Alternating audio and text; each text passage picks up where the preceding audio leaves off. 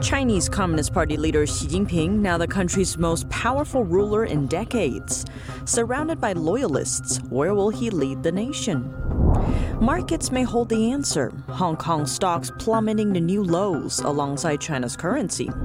Now concerns over Taiwan. Chinese army officials who had helped monitor the island promoted to top positions. Hacking into the Chinese Communist regime's TV network to counter its propaganda. Those involved face deadly consequences. Canada's pick for an Oscar brings the story to the big screen. And deterring a war with China demands cooperation. An expert says our leadership needs to shift their approach. Welcome to China in Focus. I'm Tiffany Meyer. Chinese Communist Party leader Xi Jinping secured a third term on Sunday. And his Politburo Standing Committee, the most powerful of China's lawmaking bodies, is newly stacked with his loyalists. In his remarks, Xi Jinping appears to prioritize communist ideology over market health and control of the Chinese people over economy. Here are the details.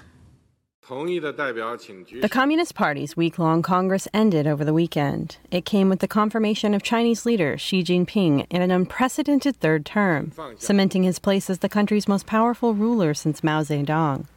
And the country's top governing body, the Politburo Standing Committee, is stacked with loyalists to him, with no clear successor. We must be highly vigilant and always maintain a top level of clarity and prudence, and continually push for strict and comprehensive party governance so that the century-old party will continue to flourish in its self-revolution and always be the strongest and most reliable backbone of the Chinese people. For example, Shanghai's Communist Party chief Li Qiang followed Xi onto the stage, which means he is likely to become China's premier when the incumbent retires in March. Li Qiang was the focus of public anger, which made it past China's censors over Shanghai's COVID lockdowns, but he has a long history with Xi Jinping. The man he would replace, Li Keqiang, is seen as a moderate and has also been excluded from the wider Central Committee, one of several absences. We have to say regarding this new Standing Committee is that it's a one-color Standing Committee.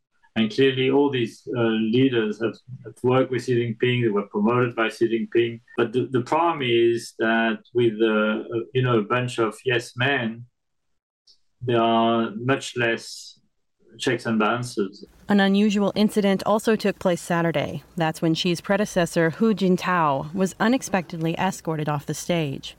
He appeared to resist as he was led away. Video of the incident was widely shared on Twitter but could not be found on China's heavily censored social media platforms. State media coverage of the ceremony did not include the scene, but later reported that he was feeling unwell. I'm not a believer of the pure health explanation, just because the last formal task that Hu Jintao had to perform was to vote for the new Central Committee, which he did minutes before this event took place. And if he had been feeling unwell, they could have, after his voting, they could have whisked him away and give him medical care. But yet he sat down, and it seemed like he sat down in a pretty stable manner, and then suddenly he was asked to leave. Xi Jinping directed this play for a sole purpose, sending a clear signal that the era represented by former President Hu has completely ended in China, and China will enter a new era of Xi Jinping. The committee memberships further confirm that Xi's grip on power is unharmed by the events of a rocky few years, from a sharp economic slowdown and frustration over his zero COVID-19 policy to China's growing estrangement from the West, which has been worsened by Xi's support for Russia's Vladimir Putin. How are global investors reacting to China's new leadership team and Xi's third term? Confidence in China's economy seems to be plummeting. Some investors are dumping their Chinese assets, leading Hong Kong stocks to slide to 13-year lows on Monday. China's currency, the yuan, also fell to a nearly 15-year low. Foreign business groups in China expressed concerns about the change in Beijing's leadership. The American Chamber of Commerce in Shanghai said it was encouraged by the commitment to deepening reform in Xi Jinping's speech, but added it was also concerned that non-market tools could be counterproductive, like government subsidies for state-owned companies. This is also one of the main issues Washington has brought to the negotiation table with China. In a statement, the European Union Chamber of Commerce in China said it would take a wait-and-see approach. This, as the impacts of the Congress will likely not surface until March next year, when the new premier takes office. In China, premiers are normally in charge of the economy. The current Chinese Communist Party Secretary of Shanghai, Li Qiang, is expected to take on the role. Earlier this year, a 2-month-long COVID-19 lockdown in the financial hub caused a lot of controversy. The extended shutdown also dealt a heavy blow to Shanghai's economy. China's selection of a new military leader is raising concerns, especially over Taiwan. One of the regime's newly promoted officials is He Weidong. He now serves as the vice chairman of Chinese military's top decision-making body, China's Central Military Commission. He's the former commander of the Chinese military's Eastern Theater Command. The army branch oversees the forces monitoring Taiwan. Alongside the new appointment, another official held on to his seat in the commission during the reshuffle. His name is Miao Hua. Miao spent over 2 decades of his career in China's Fujian province, located just across the strait from Taiwan. Over on the island, reporters asked Taiwan's defense minister if he was worried that a Chinese invasion may happen during his term. Here's Chou's response. I've never been concerned about this, but we've been making preparations since I was in military school. No matter if China invades by 2027 or not, when we prepare for war, we're preparing for things that could happen in the next minute, the next hour. He emphasized Taiwan's military would defend itself. China's economy rebounded in the third quarter, but the revival will face challenges long-term by persistent COVID-19 curbs, a prolonged property slump, and global recession risks. Let's zoom in. China's economic growth beat forecasts in the third quarter, official data showed on Monday. The National Bureau of Statistics reported a 3.9% rise in gross domestic product in the July to September quarter year-on-year. That's above the 3.4% pace forecast in a Reuters poll of analysts. It also marks a quickening from the second quarter's growth rate of just 0.4%. The data was originally scheduled for release last Tuesday, but was delayed amid a key Communist Party Congress last week. Despite the rebound, challenges loom. China's zero-COVID strategy and strife in its key property sector are worsening the external pressures from the Ukraine crisis and a global slowdown. A Reuters poll forecast China's growth to slow to 3.2% in 2022, far below the official target of around 5.5%. That would mark one of the worst performances in almost half a century. Though policymakers have played down the importance of hitting the growth target set in March, authorities have rolled out some 50 economic support measures since late May. New bank lending in China nearly doubled in September from the previous month and far exceeded expectations thanks to central bank efforts to revive the economy. Separate data showed industrial output in September rose 6.3% from a year earlier, topping August gains and beating estimates. But retail sales saw a weak 2.5% rise. That's less than the forecast 3.3% and slower compared to the 5.4% growth in August. A note about the authenticity of data from China. Chinese Communist Party officials have a history of doctoring economic data, as better results mean they're more likely to get promoted. Because of that, it remains to be seen whether the GDP released is accurate. An award-winning film is hitting big screens across the U.S. Through animated illustrations, it captures a daring confrontation that happened 20 years ago between a small group of citizens and the Chinese Communist Party's propaganda machine, and the deadly consequences afterwards. The film is Canada's pick for the 2023 Oscar race. NTD sat down with the film's artist and main character Da Xiong to find out more. When the ruling regime is using all its media outlets to churn out propaganda against your faith, what do? This is the question that an award-winning film is bringing to life in theaters across the U.S. Called Eternal Spring, it captures a true event from 20 years ago in China. That's when a group of spiritual practitioners hacked into China's state-controlled television network. to counter the communist regime's propaganda against their spiritual practice, Falun Gong. Falun Gong is a spiritual meditation based on the principles of truthfulness, compassion, and tolerance. In the 90s, about 1 in every 13 Chinese people practiced it. But millions of them were thrown into prison and tortured after the regime launched a nationwide persecution campaign. On top of that, the regime blanketed China with hate propaganda against the practice. From national to local TV, hate-filled attacks against Falun Gong were on air 24 hours a day. The TV hijacking event took place under this context. And the film tells the story through the lens of Da Xiong, a Falun Gong practitioner who witnessed it. Afterwards, my instinct told me that danger might be around the corner, that police raids may come tomorrow, and that's what happened. Police raided the entire city, a population of over 9 million. A lot of practitioners were forced to flee their homes. Many practitioners were arrested. Their homes were searched. Police arrested over 4,000 practitioners. "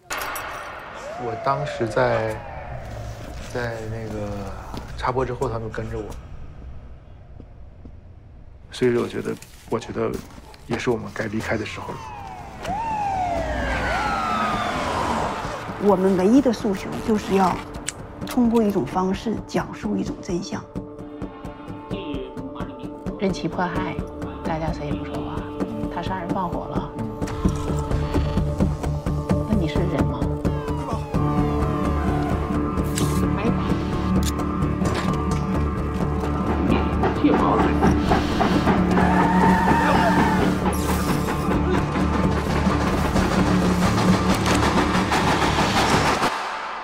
Da Xiong is also a renowned comic book artist.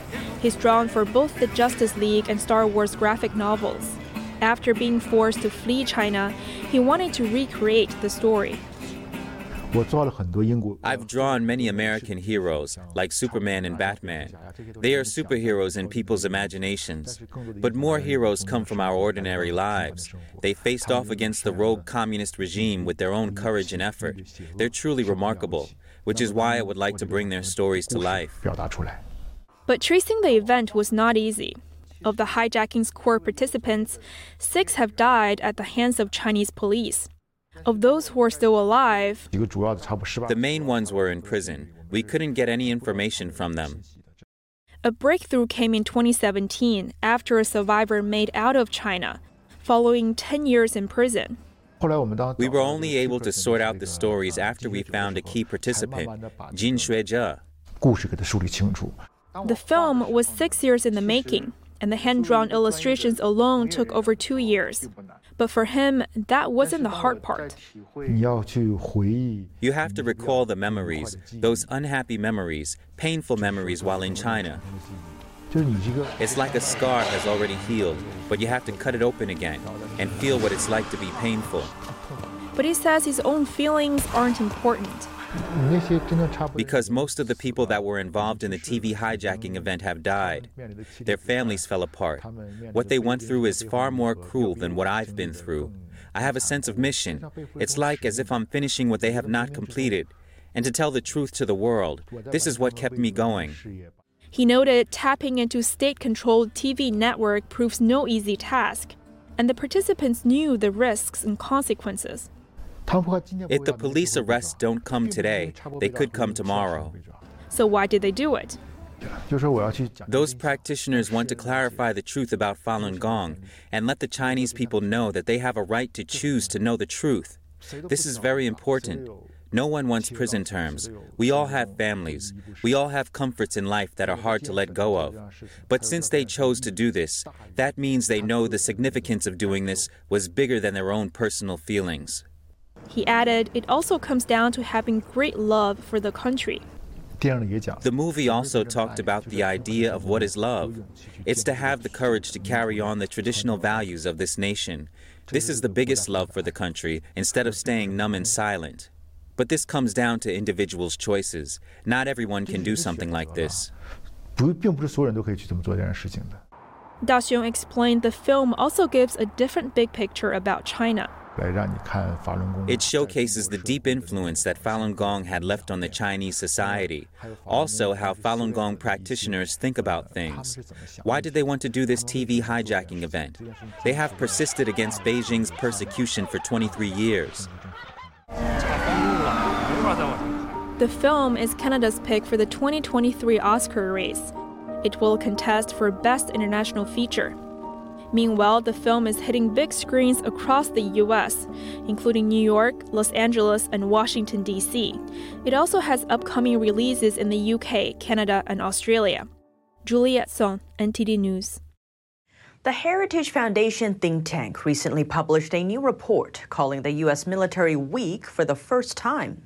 We sat down with Rick Fisher, Senior Fellow of the International Assessment and Strategy Center, for details on what different parties are responsible for, including the Biden administration, U.S. allies, and the grassroots level.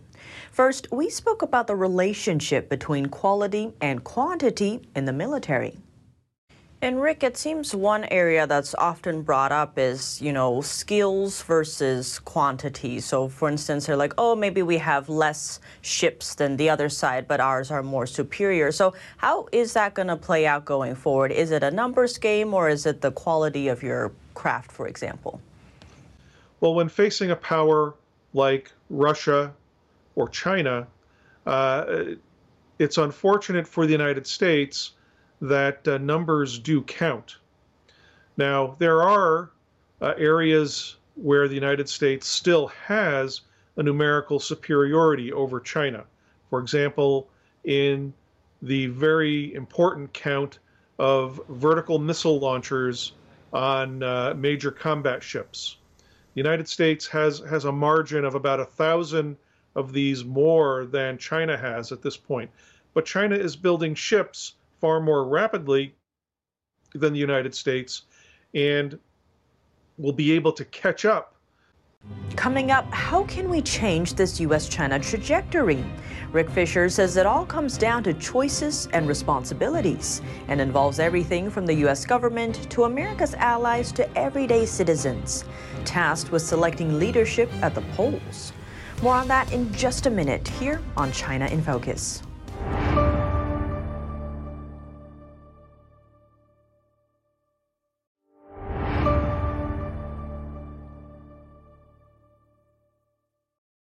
Welcome back to China in Focus. I'm Tiffany Meyer. Deterring a war with China demands cooperation from many parties. But first, Rick Fisher says there's something else that must come first, a shift in our leadership's approach. He breaks it down. And Rick, where do you see all of this headed? What's keeping us from hitting our numbers?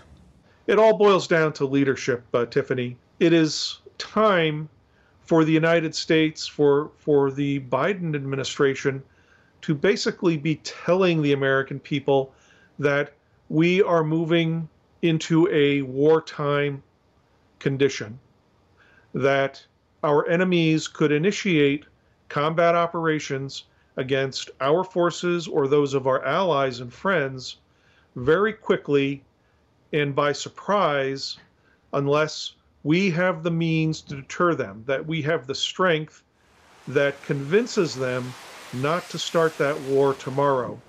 And that requires a leadership that prioritizes the buildup of military strength. I mean, look, if the United States decides, if Congress decides to pay for the student loans of the last 2 generations. This is estimated to potentially cost about $500 billion, maybe more. With that $500 billion, the United States could build enough missiles, submarines, and aircraft possibly to deter a war with China, a war that might cause us to have to draft the very students who are having their loans forgiven. What would they rather do? Not pay for their loans or be drafted and possibly go off to war? So if war were to break out, would the U.S. be able to help Taiwan defend itself right now? Most likely, yes. The commander of our naval forces in the Pacific recently gave an interview to the Washington Times in which he expressed high confidence that if China did attack Taiwan, that the United States would be able to respond. The question, though, is for how long? How long before American military stocks, ammunition, missiles begin to run out? And also, how long before Taiwan's military stocks of ammunition, artillery shells, air-to-air missiles begins to expire? This is why we need the assurance of greatly increased military production of key weapons and weapon systems in order to convince the Chinese that we are strong enough, we can wage war long enough so that you, China, you, Xi Jinping, you will not win. And Xi understands that if he does not win. And Rick, how do you see the European Union stance towards China changing, or is it changing? I believe that there is a greater understanding amongst European leaders that if Taiwan is conquered by China, then all those Chinese forces directed at Taiwan could be used for other military campaigns. And if Russia, as I believe it will do, helps China to invade and conquer Taiwan, then Russia is going to expect that China, in turn, will assist future Russian military campaigns, be they the second or third invasion of Ukraine or new invasions of the Baltic states or even Poland. So it is dawning on many European leaders that Taiwan must remain secure and free. For decades, they've been selling weapons and military technology to China. And some of that technology was used in August and September to help conduct the new level of blockade, the so-called new normal that China is trying to impose, really military terrorism that it's trying to impose on Taiwan. And this must now be reversed.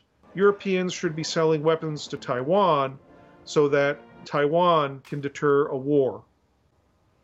And Rick, what would you say to the argument of those who say, oh, we don't want to tip the balance and anger Beijing? What would you say to them?